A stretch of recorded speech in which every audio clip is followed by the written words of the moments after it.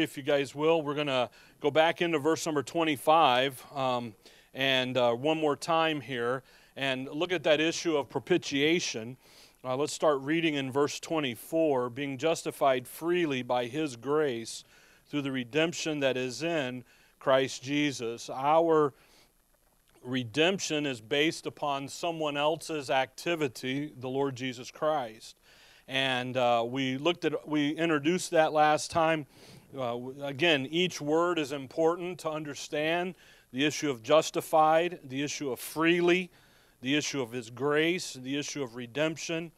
Because as we come in now to verse 25, whom God has set forth to be a propitiation through faith in His blood, to declare His righteousness for the remissions of sins that are past through the forbearance of God. And really, we're look at one more time at the beginning of that verse, and then next week we'll move on down.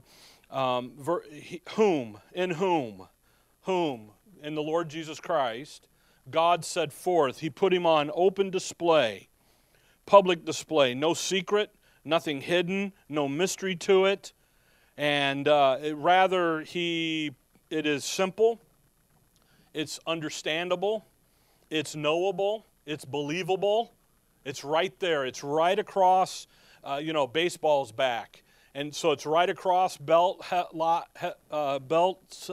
waist high, 80 miles an hour, fastball, slow ball, so you can hit it out of the park. A couple years ago, several years ago, I was watching Sammy Sosa and Mark McGwire run for the home run, and they were doing the home run derby, and the guy just kept putting the ball right in the middle, right in the sweet spot, and out they go, And that's what the Lord's done. That's what God's done. That's what the Godhead has done. And He put it on display. He set it forth. And a propitiation through faith in His blood. And what I want to do this morning with you, with that issue of propitiation, develop that out. A Bible definition will be that issue of a fully satisfying payment. And as we go down through and as we begin to look at this, we've seen the faith of Christ.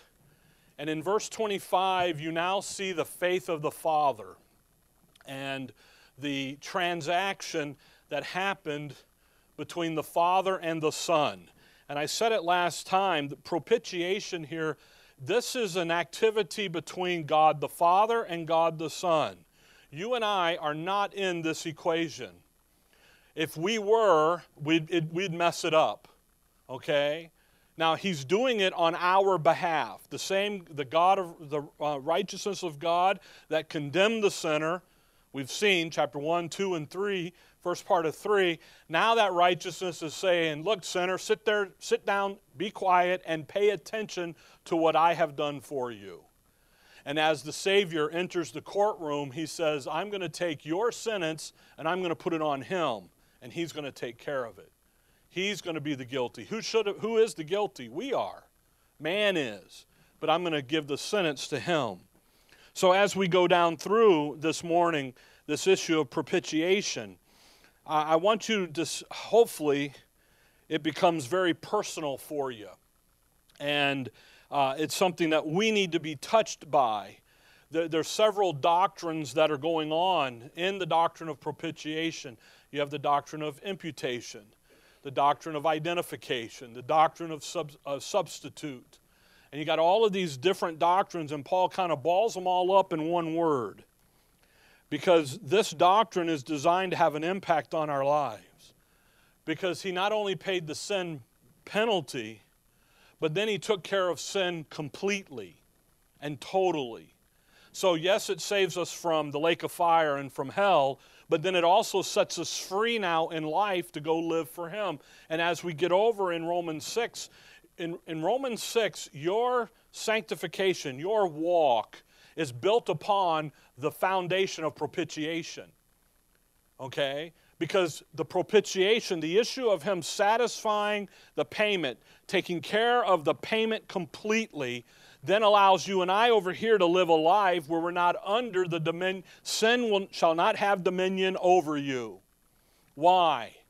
because we live in this propitiation environment, in this grace environment where He did it. So this doctrine is very important. That's why Linda's like, you're going to go over one more? I go, yeah, because it's important to grasp as we now move forward in the book of Romans. Come over with me to Hebrews 9. We were kind of here at the end of last week, and I want to pick up here, Hebrews chapter number 9. Hebrews 9, and the issue here in Hebrews 9, Christ is the verse 11, Hebrews 9 verse 11, where the writer of Hebrews is talking about Christ being a high priest, verse 11. But Christ, being a high priest of good things to come, by a greater and more perfect tabernacle, not made with hands, that is to say, not of this building. So you have this issue here of Christ being this tabernacle. Okay, He's going to be the high priest. Now, go back up in the up above that to verse number 6. Well, let's make it 5. That's where I'm looking for. And over it, the cherubs of glory shadowing the mercy seat, of which we cannot now speak particularly. Now, when these things were thus ordained, the priests were always into the first tabernacle, accomplishing the service of God.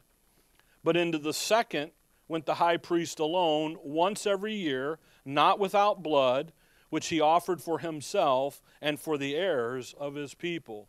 That issue there of the mercy seat. And again, that Greek word is the same Greek word as propitiation, so everybody, that likes to run the Greek stuff and gets all bound up in that. But the thing is the mercy seat and propitiation, they're two different words, and they're two different ideas. The propitiation is looking for, you remember last time, the person. Okay? The Lord Jesus Christ, the person, He's the source. But the mercy seat is the place. Where are they? Where is the mercy seat at?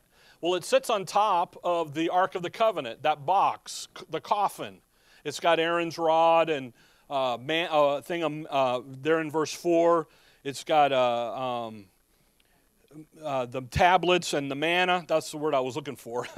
And it sits in there, okay? And then they put a lid on it, and then they put these cherubs on it. And between the cherubs is where the presence of the Lord's going to be, the Shekinah glory is going to be. But that priest goes in how many times? Once a year. He takes that blood of the bull, sprinkles himself. How many times? Do you remember? 7, not 6, not 8. You know what he does? 1, 2, 3, 4, 5, 6, 7. Was it 7? Oh, well, one more just for good luck. If he did it, he's dead. It's instant death, and they have to go drag him out. Then he goes and gets the blood for his people. Then he goes in how many times? 7 times, and he puts that blood on that mercy seat. What's in the coffin, by the way? The broken law. Israel has broken the law, so when the Father looks down, what does He see? Not the broken law, He sees the blood of the sacrifice. But He had to do that every year, didn't He? Jesus Christ, He's our propitiation. Paul, we looked last time about He's our Passover. Or maybe we're going to look at it today, I don't know. We'll get there. It's going to come either way. Nope, we did it last time. Okay?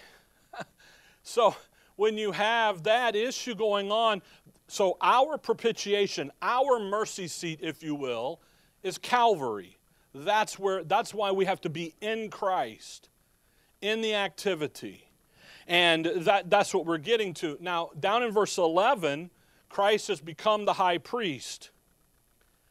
And he's going to, now to me it's so fascinating when you put this stuff together. The Lord dies. He's buried 3 days. He's resurrected. He looks at those ladies and says, you can't touch me. I got to go do my Father's business. And he leaves. And he goes up into the tabernacle in the third heaven. And it's as if, you will, he crawled up on the mercy seat and said, I am the sacrifice. That's what he's talking about in verse 11. But Christ being a high priest of good things to come, by a greater and more perfect tabernacle, not made with hands, that is to say, not of this building, neither by the blood of goats and of calves, but by his own blood. He entered in, notice now, once into the holy place, having obtained eternal redemption for us. How many times is he going to do this? One time. And it's not the tabernacle on the earth, it's the tabernacle where? In the heaven. The building not made with hands. The perfect tabernacle. Where is that? It's not here. It's not Moses. It's up there in the third heaven. Then he goes in verse 13. For if the blood of bulls and goats and the ashes of a heifer sprinkling the unclean sanctify to the purifying of the flesh, how much more shall the blood of Christ, who through the eternal Spirit offered himself without spot to God, purge your conscience from dead works to serve the living God. For this cause, he is the mediator of the New Testament. Jesus Christ is the foundation of the new covenant. But what about Jesus Christ is that foundation? The shedding of his blood. Okay? So Jesus Christ becomes... And I know this is talking about Israel and their program, but the same is applying to you and I. What did he do? Again, I want this to... I was sitting there last night thinking about it and going, man, you need to see the transaction that's happening between the Son and the Father, because he did it for us as well. And these verses describe that. Drop down to verse 22. Verse 22. And almost all things are by the law purged with what? Blood. And without shedding of blood there is no remission. I threw that there in there, sorry. And without shedding of blood is no remission. What is needed to have the remission? The shedding of blood. Verse 25. Nor yet that he should offer himself often, as the high priest entered into the holy place every year with the blood of others. For then must he often have suffered since the foundation of the world. But now, once, in the end of the world, hath he appeared to put away sin by the sacrifice of himself. The Son has become what? The sacrifice. And the Father has made him to be that sacrifice. And he's made him to be our sacrifice. If you come over to 2 Corinthians 5, it's our eternal life is built upon, it hinges upon this truth of propitiation. The fact of he's that perfect sacrifice. You remember Israel's Passover. They were to pull that lamb out, an innocent lamb. But he had to be what? Perfect. Without spot, without blemish. They watched it. And then they kill it. Then they roasted it and ate it. And they took that blood and they put it on the doorpost. The Passover, the death angel comes. The doorpost is what saved them. Think about the Ark of the Covenant. What was on the top lid? The blood. Everything inside that ark was secure. Everything inside the door, behind the door, was secure. Why? Because they had that shed blood of an innocent one on there. You and I aren't innocent. We're guilty. We're not in the equation here at all. By the way, nor was the nation of Israel when he did it. And back there in Exodus with that Passover, they were guilty. They come out as a mixed multitude. What did I tell you? 2 Corinthians 5. Look at verse 21. So propitiation has everything to do with God, who in his love did for us what we could not do for ourselves. It is not God's loving us. It's what he did. Romans 5:8. But God commended His love towards who? Us. He did this activity over here and said, now I'm going to apply it to the guilty. And I'm going to make it unto all and upon all them that believe. He became the redemptive payment. He's the soul savior. I heard that song the other day, Soul Sister, you know. He's the soul savior. He's the only savior. That's who He is. Look at 2 Corinthians 5 and look at verse 21. Well, I guess we are going to see this. Anyway, we're ahead. For He hath made Him to be sin for us who knew no sin, that we might be made the righteousness of God in Him. Come back with me to Isaiah 53. There's a transaction between the Father and the Son to accomplish this. And we'll start here in Isaiah 53.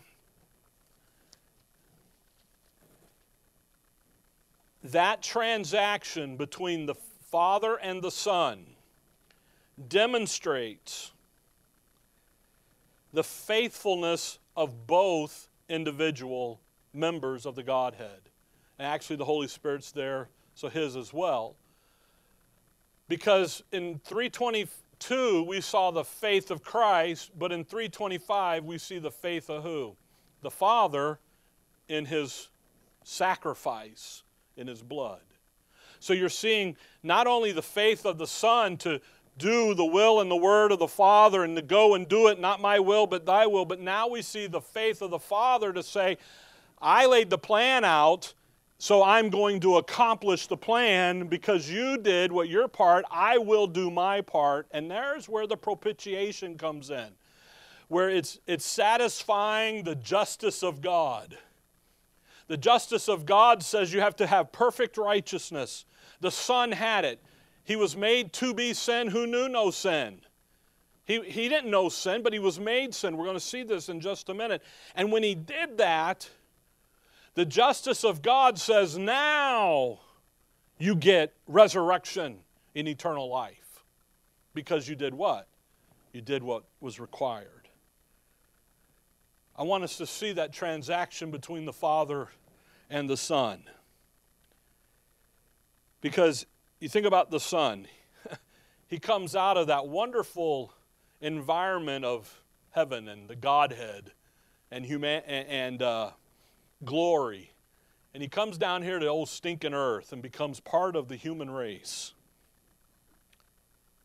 And when He did, He came down, born of a virgin, was a babe, takes on full humanity. If He's 100% humanity, you know what He got? He got a body, He got a soul, and He got a spirit. He's God, but He also got those three. Just as you and I have it, He had it. That's why He can say, as in all points common to man, I was tempted in all points, just like man was. Those three areas there. Lust of the flesh, lust of the eyes, and the pride of life. All laid before Him. They were all laid there before Him, by the way, in Matthew 4 and Luke 4, in the temptation of Christ by Satan there. Isaiah 53, again, contextually, dispensationally, this is Israel. If you look there, verse 8, He was taken from prison and from judgment, and who shall declare His generation? For He was cut off out of the land of the living. For the transgression of my people was He stricken. Well, who's the my people? Israel. So contextually, this is about Israel. He's come to save His people from their sins. But what I want you to see here is you begin to see the transaction between the Father and the Son. Verse 10. Yet it pleased the Lord, Jehovah here, to bruise Him. Well, who would the Him be? That's Jesus Christ. So who's the Lord? Capital L-O-R-D. That's Jehovah the Father. Okay? So Jehovah the Father, it pleased Him to bruise His Son. He hath put Him to grief. Think about that. He put him to grief. When thou shalt make his soul an offering for sin, he shall see his seed, he shall prolong his days, and the pleasure of the Lord shall prosper in his hand, and he shall see of the travail of his soul, and shall be satisfied. And there's the biblical definition of propitiation, satisfied. There it is. By his knowledge shall my righteous servant justify many, for he shall bear their iniquities. Notice in verse 10, it pleased the Lord. He hath put him to grief. When thou shalt, notice that word, make his soul an offering. That word make, over in 2 Corinthians 5, that word, made, make. That's the doctrine of imputation. There's a transformation going to happen here. The Father is going to take His Son out of a natural environment and put Him in an unnatural environment. Sin. Think about that. The Godhead, He was perfect humanity, no sin. He's God, no sin. And what did the Father do to Him? Made Him sin. Made Him. The Father offering His Son to, by the way, He's offering His Son to Himself. He's not offering His Son to you. He did it for Himself and to Himself. Verse 11, the travail of His soul. Boy, we're going to see how He suffered. But yet, He shall be what? Satisfied. That all-sufficient, all-satisfying sacrifice that was offered up for our sins, for the sins of humanity. And the concept of propitiation there is that He became our sacrifice. And it satisfied the justice. It satisfied the holiness of God. 1 Corinthians, hold on, slip something in Isaiah. Go to 1 Corinthians 5. Slip something in Psalms 22. We'll get there in just a minute. 1 Corinthians 5. Look at verse 7. Watch. This theme of Him being our sacrifice, it's all through the book of Romans, by the way, and it's all and it flows through Paul's epistles as well. There's a scarlet thread that runs all the way through Scripture. Starts in Genesis 3, verse 15, and it just is laid there. And you know what? It's not prominent, doesn't shine. You know, what color did Rahab, what color was she what color did she put out the window? Do you remember? Scarlet. What was, you got different things like that all through Scripture. You just see this issue of the sacrifice, the propitiation. 1 Corinthians 5, verse 7, Paul here, purge out therefore the old leaven, that ye may be a new lump, as ye are unleavened. For even Christ our Passover is what? Sacrificed for us. But He's Christ our what? Passover. See, He's got that theme, that idea from Israel's program of He's our Passover. Look at what He did. He did it for us. Ephesians chapter 5. Ephesians chapter 5. I hope I think about this and you begin to fall in love with your Savior all over again for what He's going through and going to do for you. Ephesians 5, verse 21. Ephesians 5, verse 1. Be ye therefore the followers of God, as your dear children, and walk in love, as Christ also hath loved us, and hath given Himself for us, an offering and a sacrifice to God for a sweet-smelling savor. Isn't that wow? What did He do? There's a transaction between the Father and the Son went and did it, and it's a sweet-smelling savor. 2 Corinthians 5. We were just there just a minute ago. We'll come back to that passage. 2 Corinthians 5, verse 21. 2 Corinthians 5, verse 21. So as we look this morning and the rest of our time in Isaiah and Psalms, don't think Paul isn't picking up on this and bringing it into us, because he died how many times? Once. But he died for all. Okay? 2 Corinthians 5:21, for he hath made him to be sin for us. Made. Isaiah 53, make. There's a abnormal transformation happening here. And it happens on the cross. He's no sin. We're going to see in Psalms 22 where he's going to beg for help, cry for help, and the Father turns a deaf ear to him. Why? Because he's sin. The Father made him to be our Passover, our sacrifice, made him to be sin. Jesus Christ is sin. That's that 3 hours of darkness on the cross there. Not only was the sun blotted out, but there was the darkness of the adversary and of the battle that was raging, and we've talked about that in other studies. And he did it for who? For us. Boy, what wonderful, glorious truth there. What a wonderful transformation. But he made, and then that we might be made. Again, made. That word made just strikes me. Made, not our righteousness, but made the righteousness of God. You think about you and I. Here we are. We're low-down, dirty, rotten scoundrels, lower than a snake's belly and a wagon rut, Dad would say. Used to say.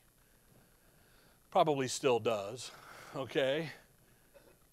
You go to Calvary and you become a saint of the Most High God, don't you? But Paul says, you know what you became? You became a new man. You became a new creature. Your natural status is this mess over here, but he made you the righteousness of God. He took you out of your natural and he did something unnatural with you. That's why he calls you a new creation, a new creature, a new man.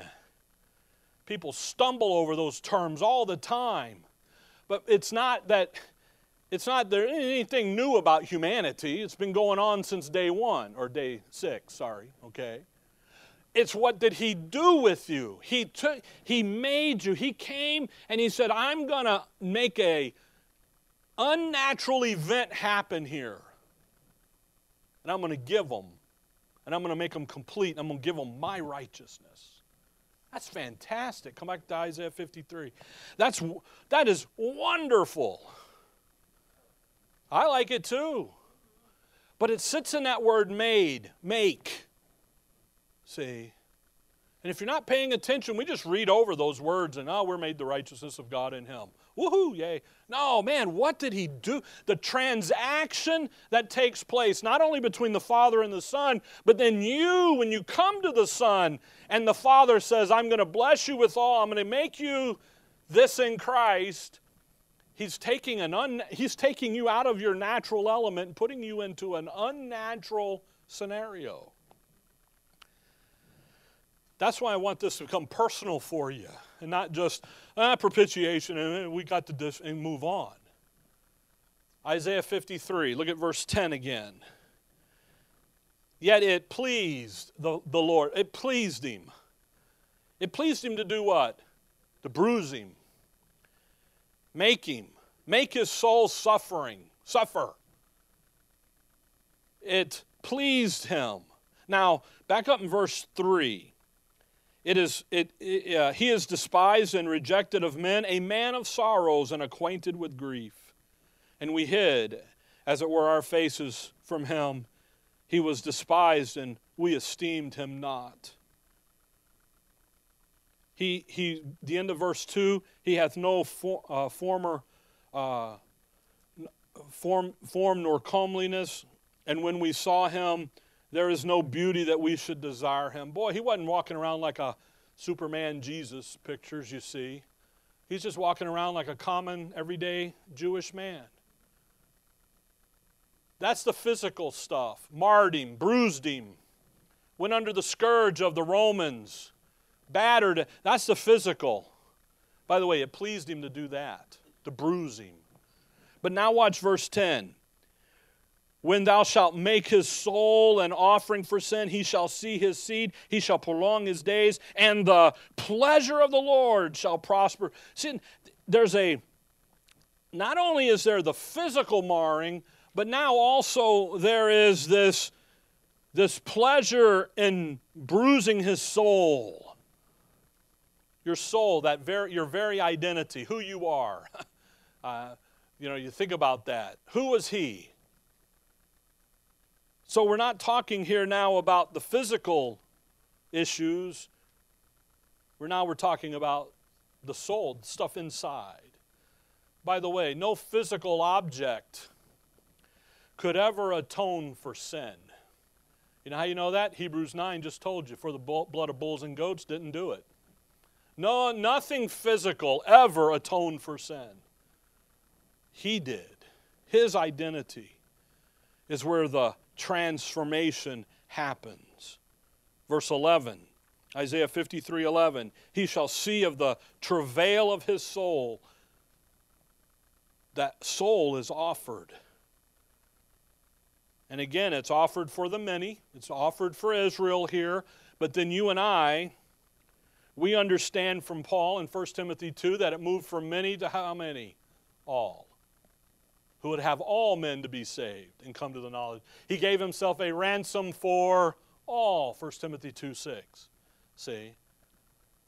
So, the scene here. Now, come over, look at verse 11. He shall see the travail of his soul, and shall be satisfied. By his knowledge shall my righteous servant justify many, for he shall bear their... And by his knowledge, there's the faithfulness of Christ. We've talked about that a couple weeks ago. Now come over to Psalms 22, and for the rest of the morning, I want you to see the travail of his soul. I want you to see this, because the Son knows what the Father is thinking. He knows his plan, his purpose. And the Father is going to watch his Son perform and to do. And he writes it in Psalms 22. There's a wonderful title at the top of Psalms 22, the chief musician upon Igel Shahar, a psalm of David. You know, you should pay attention to those. That Alahar Shazar, it means the hind of the morning, is what that means. Who's the morning star? That's Christ. The sun rising in the morning brings the sun of righteousness. When does the sun rise? S-U-N. In the morning. What is he bringing? Healing in his wings, Malachi 4. When he shows up, it's daylight. When he goes away, it's what? Darkness. Okay? The son of the morning. Here he is. Now, Psalms 22, notice verse 20, just real quick before we get into it. Deliver my soul from the sword, my darling from the power of the dog. Save him from the lion's mouth. You see that? Deliver my soul. That's what we're going to be looking at. By the way, my darling, that is another way to describe his soul. If you come over to chapter 35 of Psalms, hold on to 22. Got to catch these things.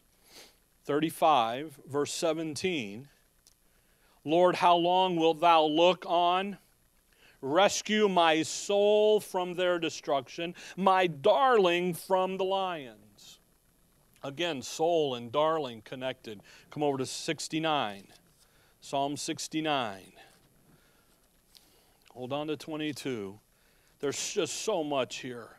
Psalm 69, Verse 1, save me, O God, for the waters are come in unto my soul. Verse 18, draw nigh unto my soul and redeem it. Deliver me because of mine enemies. And what he's describing in 69, starting there in verse 1, and you go down and you see him, I sink in the deep mire, verse 2, where there is no standing. I am come into the deep waters where the floods overflow me. I am weary of my crying, my throat is dry. They hate me without a cause, are more than the hairs of mine head. I've become a reproach. Come back to Psalms 22. He's describing his soul going down and dealing with the issue of the second death and what it feels like for someone who is a sinner, because he's been made to be sin. He says, you know what the sinner feels? This is what sinner feels in death. This is what death feels like. And it's like a pit and the mire and the water crashing in on them. I don't know if you've ever drowned before. Well, you're here, so I guess you haven't, you know. But it's not exactly a pleasant feeling. It's scary. It overwhelms you. I watched a movie for about 2 minutes, and it was called Buried Alive. I shouldn't have watched it to begin with. I don't do good with those movies, because then I have nightmares for weeks, you know.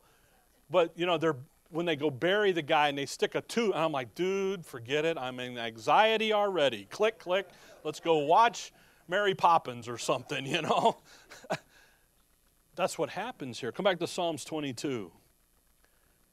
On the cross, when he is made to be sin, those 3 hours of darkness there. By the way, the Lord, he speaks only 7 times from the cross.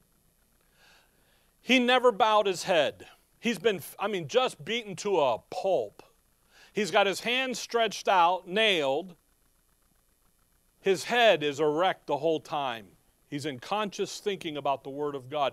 Then he says 7 times his little 7 sayings to fulfill the Scripture, and he's sitting there at the very end, and he's going through the Psalms, and you know what he says? Oh, there's one over there where they got to give me something to drink. They wanted to give him gall in the beginning. It was like a morphine-type sedative to ease the pain, and he refused it when you read the record. There's a reason. He wanted his mind clear about what was happening. Again, he knows what the Father's been thinking and what he's going through. He goes through those 3 hours of difference, comes out on the other side, the battle. Isaiah 42, 49, somewhere over in there, and he says, Who's going to stand against me? Where's the contender? Bring him on. Bring on the adversary. Put him up. Let's go at it. And they go in, and that conflict of the ages comes out raging. He gets to the end of it, and he says, I thirst. And they go over, and they get him the gall and the vinegar, and they give it to him. And then he says, it is finished, and bows his head and gives up the ghost. He's not sitting up there as a wounded man, just, He's sitting there coming out of that transformation of where the Father makes him to be sin, and he pays the second death for all of humanity. And you know what he says? My God, verse 1, 22:1, why hast thou forsaken me? Why art thou so far from helping me and from the words of my roaring? Why are you rejecting me? Why are you forsaking me? He's crying for help. Oh my God, I cry in the daytime, but thou hearest not, and in the night season, and am not silent. I'm crying, help, help, help, and there's no response. The doors of heaven have slammed shut. The intercom's turned off. The phones are disconnected. By the way, he's going to answer it in verse 3. But anytime you ever see, okay, why did he do that? Just keep reading. He'll tell you. But thou art holy. Habakkuk 1 says that a holy God has pure eyes and can't look on sin. 2 Corinthians 6, Paul says, what union hath the unrighteousness with the righteous? What communion? What fellowship? None. When he cries, my God, why are you forsaking me? Why isn't the Father listening to him? Because he's been made sin. And the holy God can't look on sin. He's holy. He's sitting there going, Habakkuk 1. I'll give you the verse. Sorry. Hold on to Psalms 22. Habakkuk 1, verse 12 and 13. But verse 13, thou art of purer eyes than to behold evil, and canst not look on iniquity. And he just called him, in verse 12, the Holy One. And in Psalms 22, as Christ hangs there, and that transaction is happening between the faith of the Father and the faith of the Son, and the plan is being executed, the plan of redemption. He says, where are you? Why aren't you paying attention to me? Look at verse 8, Psalms 22, verse 8. 22:8. He trusted on the Lord that he would deliver him. Let him deliver him, seeing he delighted in him. Where are you? Verse 11. Be not far from me, for trouble is near, for there is none to help. No help. Where are you, Father? Verse 19, 22:19. But be not thou far from me, O Lord. O my strength, haste thee to help me. Deliver my soul. The transaction between the Father and the Son is the Son has been made sin, the object. And what the Father is dealing with is the object, not His Son. His Son is, okay, as in God, but because He has now been made the object, which is sin. Hold on to Psalms 22 and get 69. Psalm 69. By the way, well, Psalm 69, I'll give it away here. Verse 13. Psalm 69:13.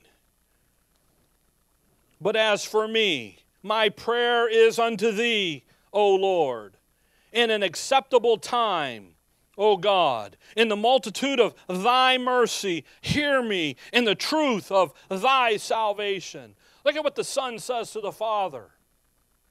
And you know what the Father says? Here's the Father's thinking. I told you, Son, in the acceptable time. That's the resurrection. I'll deliver you. Right now on the cross, no deliverance. Right now on Calvary, you are the object. You're being made sin. There's a transaction, a transformation being made here from your naturally who you are into an unnatural condition. And that's called sin, and I can't deliver you from that. But in the acceptable time, the day of resurrection, which was how many days later? 3 days later, good to go. That's the Father's thinking. That's what the Son knows. That's why the Son says, verse 13, my prayer is, Father, you remember the acceptable time.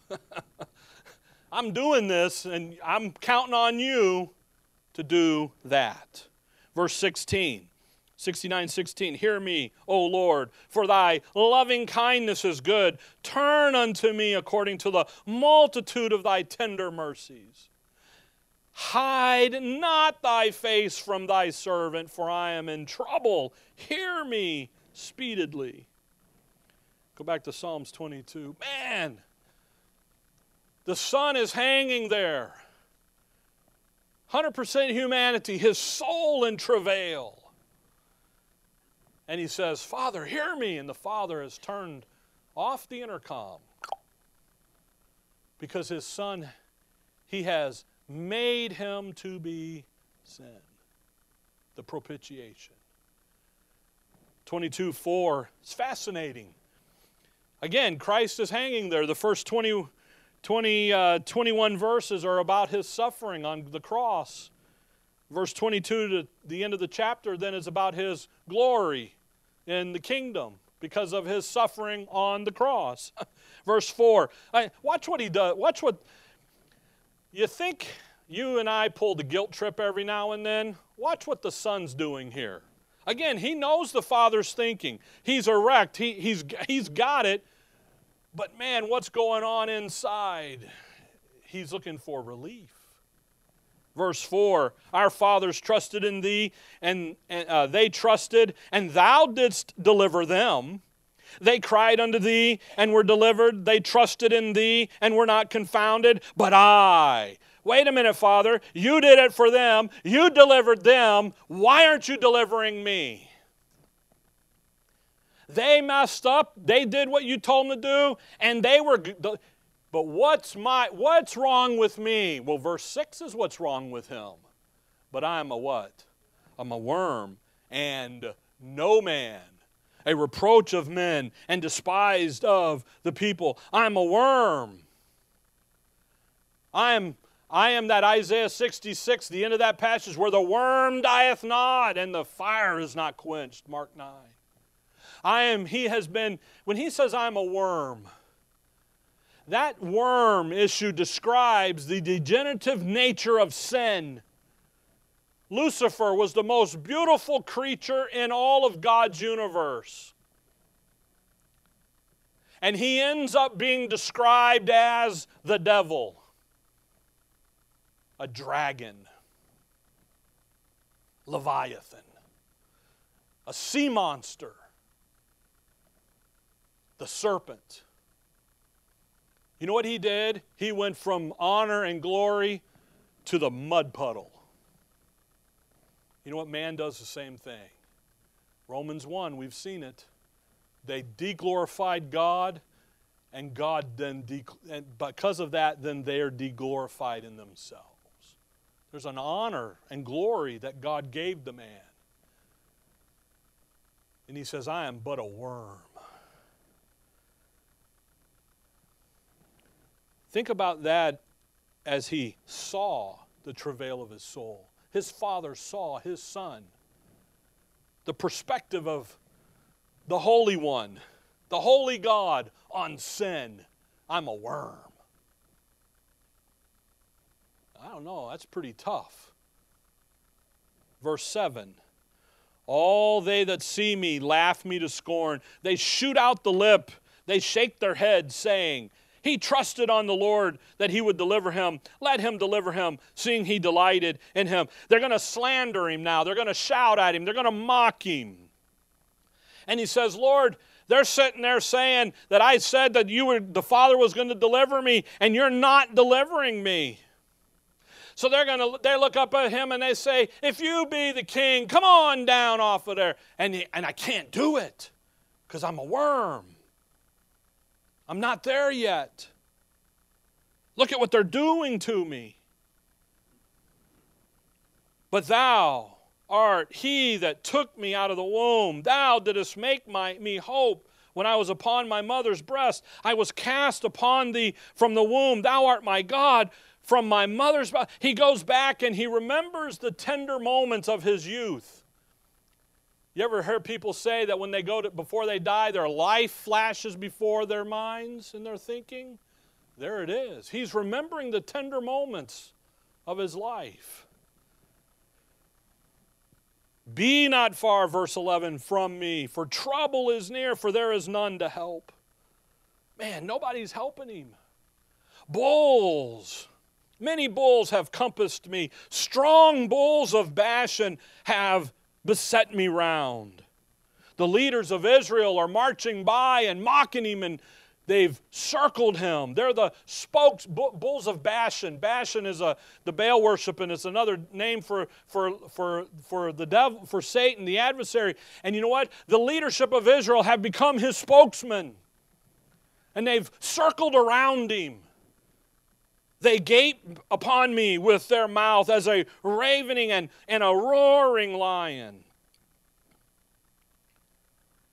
I am poured out like water, and all my bones are out of joint. My heart is like wax. It is melted in the midst of my bowels. My strength is dried up like a potsherd. My tongue cleaveth to my jaws.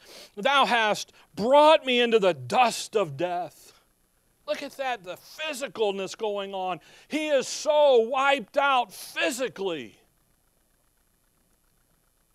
And then he says, for dogs have compassed me. The assembly of the wicked have enclosed me. They pierced my hands and my feet. By the way, that's the only way you know is that verse, that they pierced his hands and his feet. By the way, in Isaiah 53, the only way you know they plucked their beard is that verse in Isaiah 53. They've pierced the dogs. Who are the dogs? The Gentiles. Verse 21, save me from the lion's mouth, for thou hast heard me from the horns of the unicorn. The lion's mouth, who is that? Who's the lion? The adversary. Verse 20, deliver my soul from the sword. Oh man, who's the sword? Woo-hoo. Come over to Zechariah 13. Zechariah 13. Man, you look at who's against him here. Zechariah 13. Zechariah 13, verse 6. Folks, this is the transaction between the Father and the Son, where the faith of the Son said, Father, I got faith in your plan that you will get it done. Get her done. And I'm going to go and do it. And I've got faith that on that third day you will resurrect me. And the Father says, here's the plan. Boom, on the third day, I'll resurrect you. And the Spirit says, I'm a witness to all of it, and I'll help in the resurrection too. Because he does. He's there. And he goes, all right, we're going to... And then he goes to Calvary. He's in the garden, and he sees the cup. Father, not my will, but thy will. What was his will? Not to go through what he saw. Not to go through with the plan, but the Father's will. So we're going to go do that. Now he's hanging there. Zechariah 13, look at verse 6. And one shall, Zechariah 13:6, and one shall say unto him, what are these wounds in thy hands? Then he shall answer, those with which I was wounded in the house of my friends. Awake, O sword, against my shepherd and against the man that is my fellow, saith the Lord of hosts. That's the Father speaking. Who's the sword? The Father. Smite the shepherd, and the sheep shall be scattered, and I will turn my hand upon the little ones. That's the Father. On the cross, you know what the Father knew? That what he was doing was for the little ones. What he was going through was for my people and the many. But the sword did what? Come back to Psalms 22. The sword did the smiting, didn't it? The sword, the Father smote him. He has his hands out, spreaded his hands out. They're pierced. So in Psalms 22, as Christ hangs on the cross as our propitiation that we now know through the revelation given to the Apostle Paul, as he hangs there, the Father is against him. Satan is against him. The nation of Israel is against him. And the dogs, the Gentiles, are against him. No wonder he said, my God, why hast thou forsaken me? I'm alone. There is no help. What does he do? He dies. He's completely rejected. Come back to Romans 3. He comes through. For the wages of sin is what? Death. But the gift of God is what happened on the third day. Up from the grave he arose. He's not here. Come and see where he laid, the angels said. You know why they rolled the stone back from the temple, from that tomb? was to prove that he was gone. It wasn't to get him out. He went up through the roof. Sometimes there's a thought that they rolled the tomb out so he could get out. He's God. He grew the tree that one day he would hang on Calvary on. See. So in Romans 3 verse 25, whom God has set forth to be a propitiation through faith in his blood. That, I hope you see the transaction that happened between the Father. You and I are not in Psalms 22 when he went through that. Psalm 69, the great reproach song where he goes down through and describes what death and going down into the pit and all that. But you know what he knew? He knew what the Father's plan was. And you know where his hope laid and rested? In the third day resurrection. His hope and his all that got him through it all was, you know what? My Father's word is good. And he's faithful to carry it out. So when he goes and he dies, again, death has, 1 Corinthians 15, man, he took care of death. Death has no victory anymore. It's been dealt with. And he did it on the cross. He's our propitiation. I hope you see the personal side of propitiation. So sometimes we get into this big theology or all this. No, there's such a...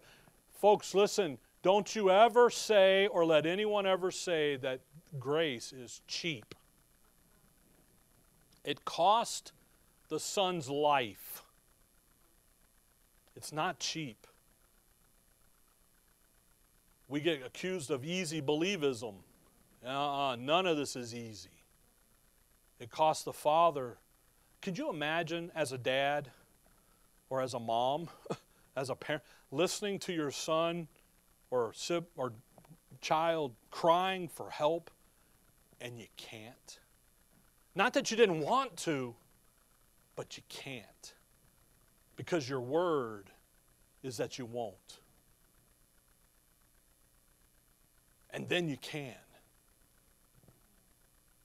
The power, that exceeding power, we're going to talk about next hour in the heavenly places. And he set him. Set him, put him forth, put him on display. So that personal side of propitiation, I hope you see that this morning. It's not something to go, oh yeah, you just easy believe, you guys just believe it and go and you can live any way you want to. No, no, no, no. That's why 2 Corinthians 5, he says, we thus judge that if one died, or all were dead, and he died for all, that we should live for him. Why? Because yes, he did die and pay that sin penalty, but he died so that we could have the resurrection life and the newness of life and to go live life in that. And when people, oh, Rick, I struggle with sin, and that, get out, quit thinking. You're not thinking about, you don't know, you don't understand, you're not thinking properly through this. Look at what he did. And again, that's why I said earlier, the propitiation, his propitiation, the deal between him and the Father and the Son impacts every aspect of our life. Sets us free from the dominion of sin, sets us free from the power or the presence of sin, and then it will one day set us free from the presence of sin. Okay? Now we'll pick up in verse 26, go on down there, look at the declaration of his righteousness, and hopefully get a little quicker. But I told you we were going to go through this stuff a little slower, because this stuff is setting the foundation, not only on our justification, but then also in our walk as we get over in Romans 6, 7, and 8, okay? All right, Heavenly Father, we thank you for the morning, Lord. We thank you for your word, and we thank you for who we are in your Son and for all that you've done for us. Give you the praise and the glory for that. In your name we pray, amen.